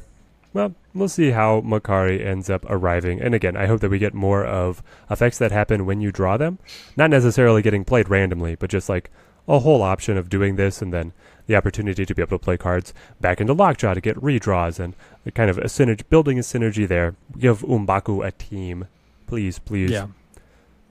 All right, skipping Man Thing. Upstart Goblin. Martyr was the name of the card. What was it? Upstart Goblin. Perfect. Love those Yu-Gi-Oh card names. Martyr, another one of those that's just placeholders. 0/0, no ability. We don't know anything about this card. Do you have something you want to say about Martyr, or should we move on to Mephisto? I can't even see it. All right. Where I am. So, yeah, just move on to Mephisto. I'm not too familiar with that card, so I can't even give at least I had some idea. Yeah, I don't know the character either. So, if you know in the comments, let us know on your prediction for what Martyr's going to be. There we go. Should we be reading Martyr comics? Yes and no. Mephisto, this guy, character-wise, is kind of the next big bad. Would have to be. This ability, never going to exist. 6/0. If you win this game, double your winnings, which is understood to be cube gain when you are on ranked. Yeah. Would be anticipated in Conquest. It would also be health damage to the opponent. You could one game KO your opponent with a win with Mephisto. Mephisto negative, obviously, is 0/6 to be able to double down. I don't see it happening. Like, they put the bar, Fog's Gym in the game that gave you double boosters, and then they were like, we're not even going to continue this location. So I feel like anything that's interacting with the meta progression game outside of the Snap game is not gonna fly. Yeah, also, I don't understand why they're so hell-bent on seemingly making this the flavor of Mephisto, where it's like the deal with the devil kind of thing. Like, that's one aspect of Mephisto. And also, anything that reminds me of One Last Day, I don't want to think about. So let's not have that be his effect. For those of you who don't know, magic card that would bad, allow you to steal a card from the opponent's deck, like, forever? Wasn't there a magic card that did that? That if you played it, you got to just take you would own one of their cards. Like, it set that as a rule of the match or something. I could be completely off base. There are plenty of magic cards that steal opponents' cards. No, but I mean, like, permanently add it to your collection, like.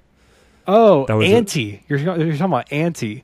Wasn't there a card that played with the No, Ante? it's not a single card. That was a mechanic called Ante on old Magic cards that basically was like, you're betting. It's like the pink slip thing in like Fast and Furious with cars. Okay.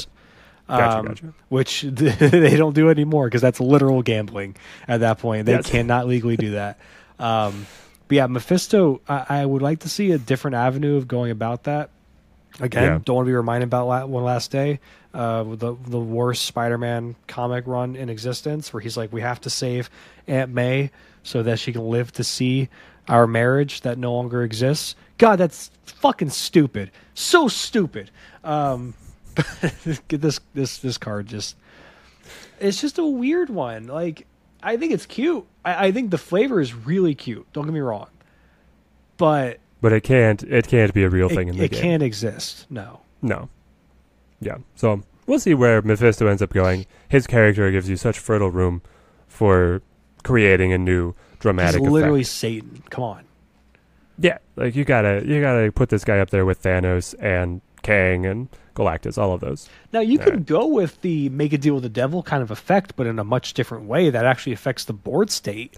Right? Yeah. What if it was like you have some kind of condition that he has to reach, and you're pairing him with one of your already played cards, and if you reach it, you obviously get a benefit. If you don't, that card is like destroyed or sacrificed or something, and then your opponent, of course, understands what Mephisto is doing and is trying to stop you, either winning a certain location or being ahead at a location by a certain turn, or I really don't know what else.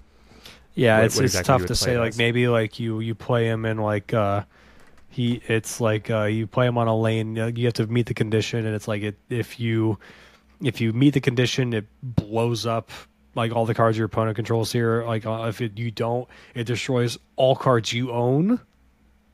So like something there's a positive and a negative. That's the deal with the but I think you have part. to make the positive and the negative the same effect, but on one half, the scale needs to be far more impactful as the negative than the positive. Does that make sense? Because I think if you say blanket destroy all cards your opponent controls, too much. But if you destroy a single lane, fine. But make the negative not just destroy a single lane, because then you just don't play anything there. And if Mephisto's the one that dies, he has to destroy all of your cards. Yeah, we'll see. There's something like I think that he should be dramatic as well. Like he should be warps the game kind of card. We'll see what kind of effect they ultimately bring to him because he's going to come to snap at some point. And every time you play him, his voice line is not a voice line at all. It's just the devil went down to Georgia. Whole song. That's it. The whole song.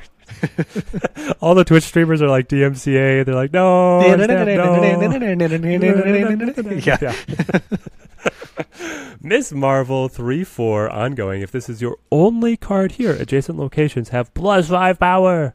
Brad, potentially the highest ceiling on any 3 cost. Thor goes pretty hard. For a 3 cost. I don't know, 3 costs have a pretty high power threshold. But anyway, she could be, if she's the only card, a 3/14. Good gosh. So basically, you are sacrificing her lane. Easy for the opponent to be able to pass you there, to be able to get overwhelming force at the adjacent locations. So to be able to hit both, you would have to play her mid. And then you can try and balance things out by hitting Claw, Mr. Fantastic, other stretchy people like Flatman to get the buff to her lane. Yeah. Give her Hulkbuster, step up, stuff like that. I mean, also you could just say, I don't really care about that middle lane. You can say because like, again, the whole point of the game of Marvel Snap is trying to win 2 lanes.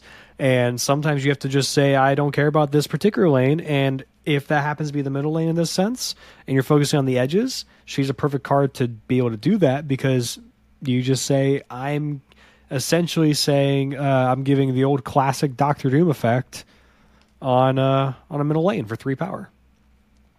Yeah, I think she's playable. I think she could come into very good. This state.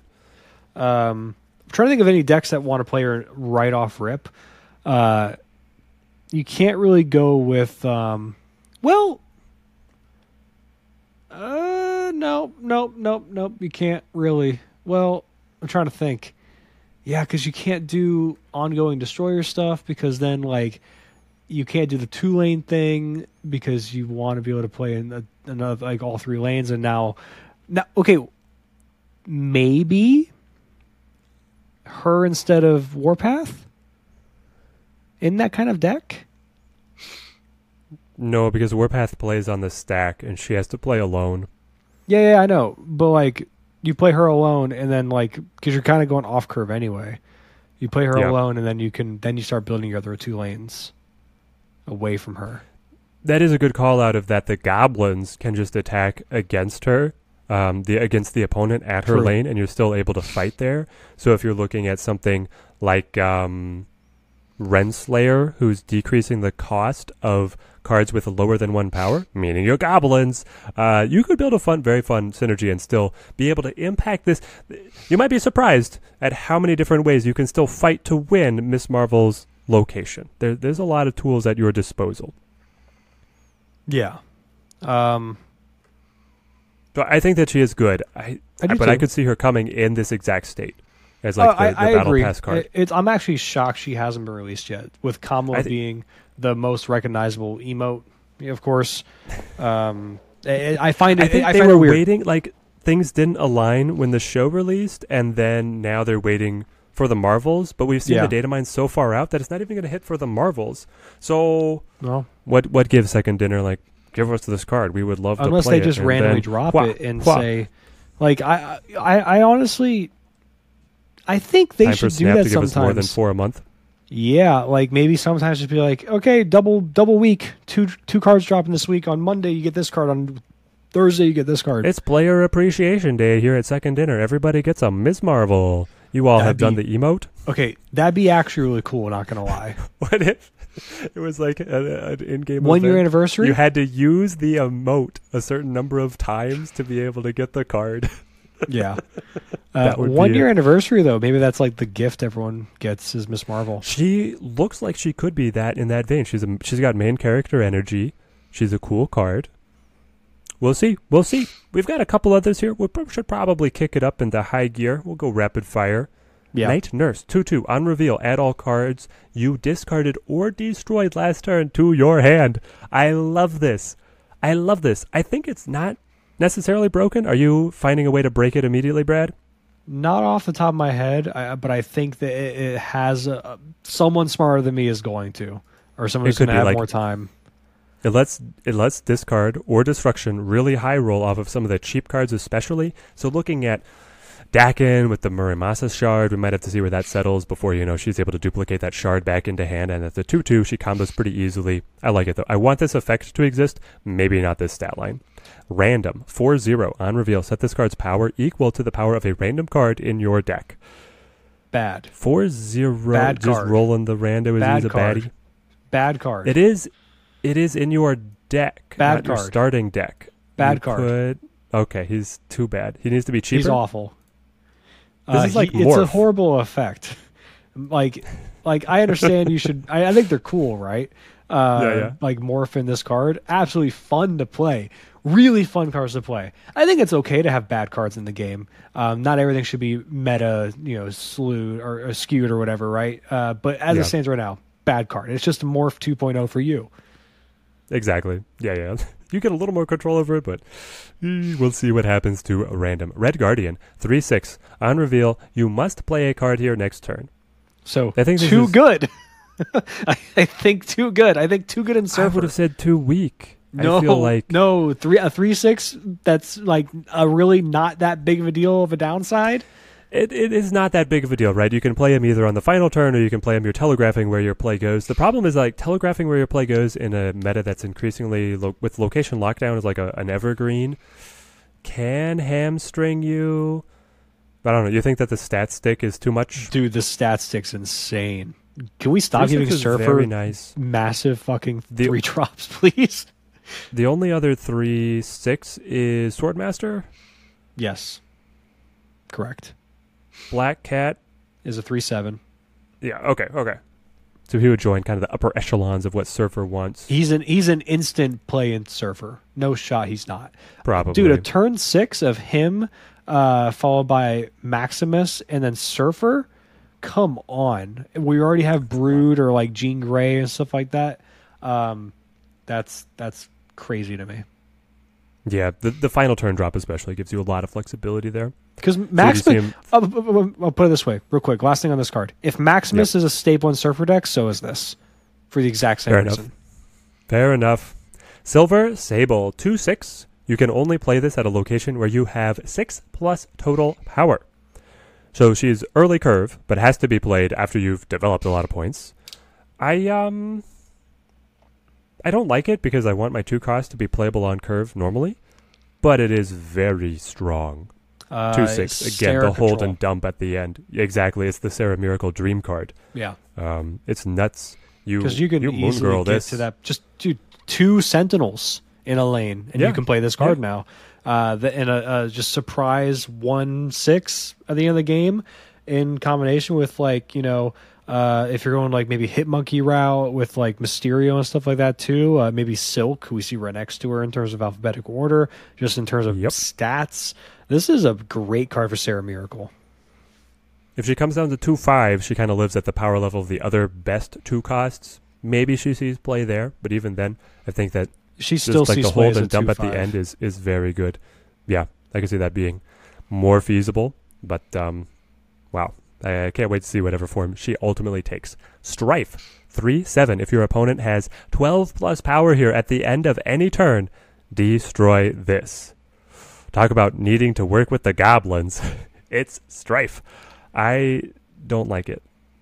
I don't know, like the 3/7 again, you're looking at like the max, the drop with the Surfer, the power bump up, but the 12 power and then like trying to lock your opponent out of lanes. Maybe it's possible in the Surfer deck that's running Spider-Man. You can guarantee Strife will survive. Or playing this, it's another card that is nice behind a locked location, like a flooded lane.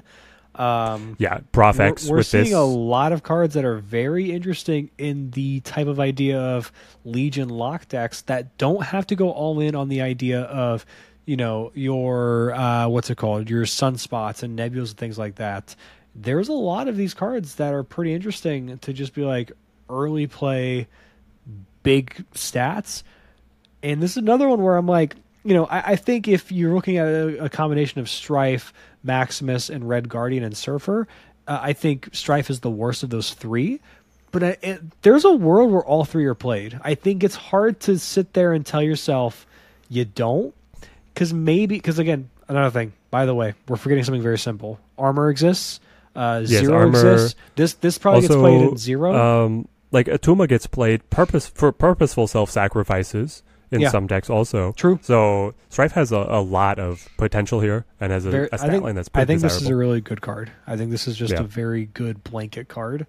That's almost good enough to just be like, you can play it in any deck, really. I don't know if I'd go to any deck, but it does seem quite fun to be able to play Almost. around I said almost. It's not quite there because it has a little of that restriction, but it's almost there. Yeah. All right. We got Surtur. If you move the Human Torch to this location, plus 10 power, starting as a 5/0. Getting changed. Yeah, no shot. No fucking way. They can't. They've never They interacted. can't do these. When I first saw this card, I was like, I've never seen these two characters interact.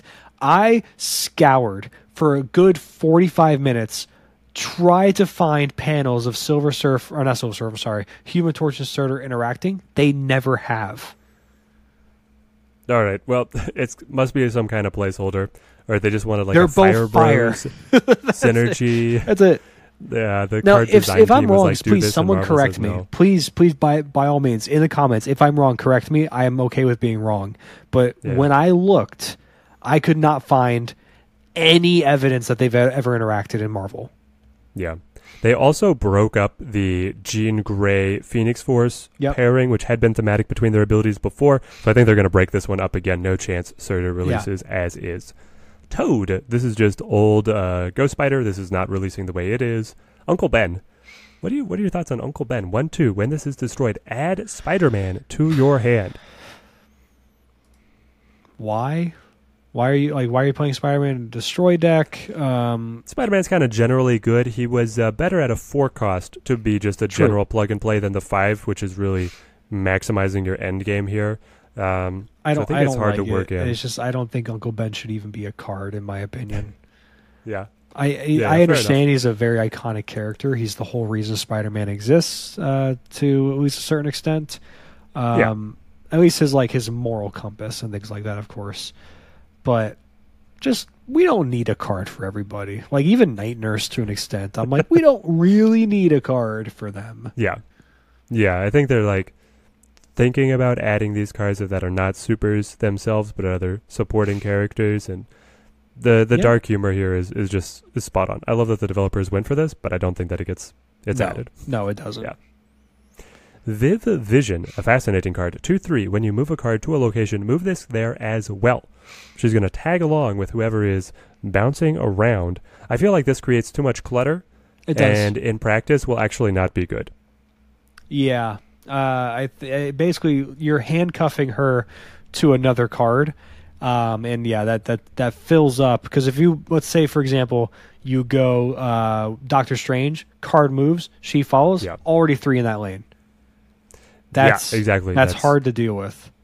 Yeah, 100%. War Machine, this is just a repeat of old Kazar. He's got to change as well. Yeah. Witchfire, repeat of old Baron Mordo. Has to change. It was bad on Baron Mordo. It'll be bad again. And then Yo-Yo, very last alpha by name. 1/2. When this card moves, move it back with +1 power. Now, this one seems interesting to me.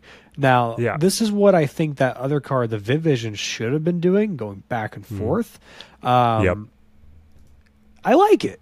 I think the shenanigans with this card are a lot more interesting because we compared this to Blink earlier, right? Yeah. Blink being a 3/1, I find its ceiling to be not very good and its floor to be kind of abysmal in a lot of cases. That's why I even made it has to find Craven hits to be anywhere near playable. Where Yo-Yo being a 1-drop, and being able to kind of its ceiling seems a lot more interesting to me now. And then just being a solid 1-3 or 1-4 on its floor for the most part for getting moved like once or twice, which is what's going to happen more often than not, I think is perfectly fine.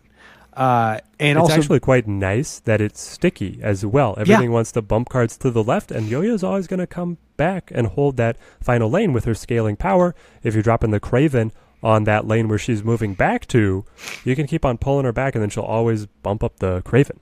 Yeah, I like this card. I think it's a very interesting way to build it. Again, little worried about the direction of move going too heavy in the the one drops. But Yes. Ghost Ghost Fighter, Iron Fist, Human Torch, potentially Yo-Yo. Yeah. So it is what it is. There we go. You guys are going to have to let us know in the comments what your favorite potential card additions are. Do you agree that, or have we missed something in our analysis that what some of these cards we thought would be fun are actually going to be insanely busted, or some of these cards that we have panned out could actually have a fun home? Can't wait to hear your thoughts down below. You can catch the entire audio of the episode on any of your podcast devices. Otherwise, you're going to have to hop over to Brad Saffer's channel to be able to see our Meta Minute and breakdown over there. Thank you, everybody, for joining us. Brad, where can they find you elsewise? Oh, you already know you can find me on Twitter and stuff like that, but who cares? You're already here. You're enjoying the show. You can find me on these shows like you've already watching. You see me on Snap on Ego. As long as you're listening to me ramble about Marvel Snap stuff, I am not too interested. I'll grow my stuff organically. It's fine. Till next time, thank you guys for watching. Keep on snapping.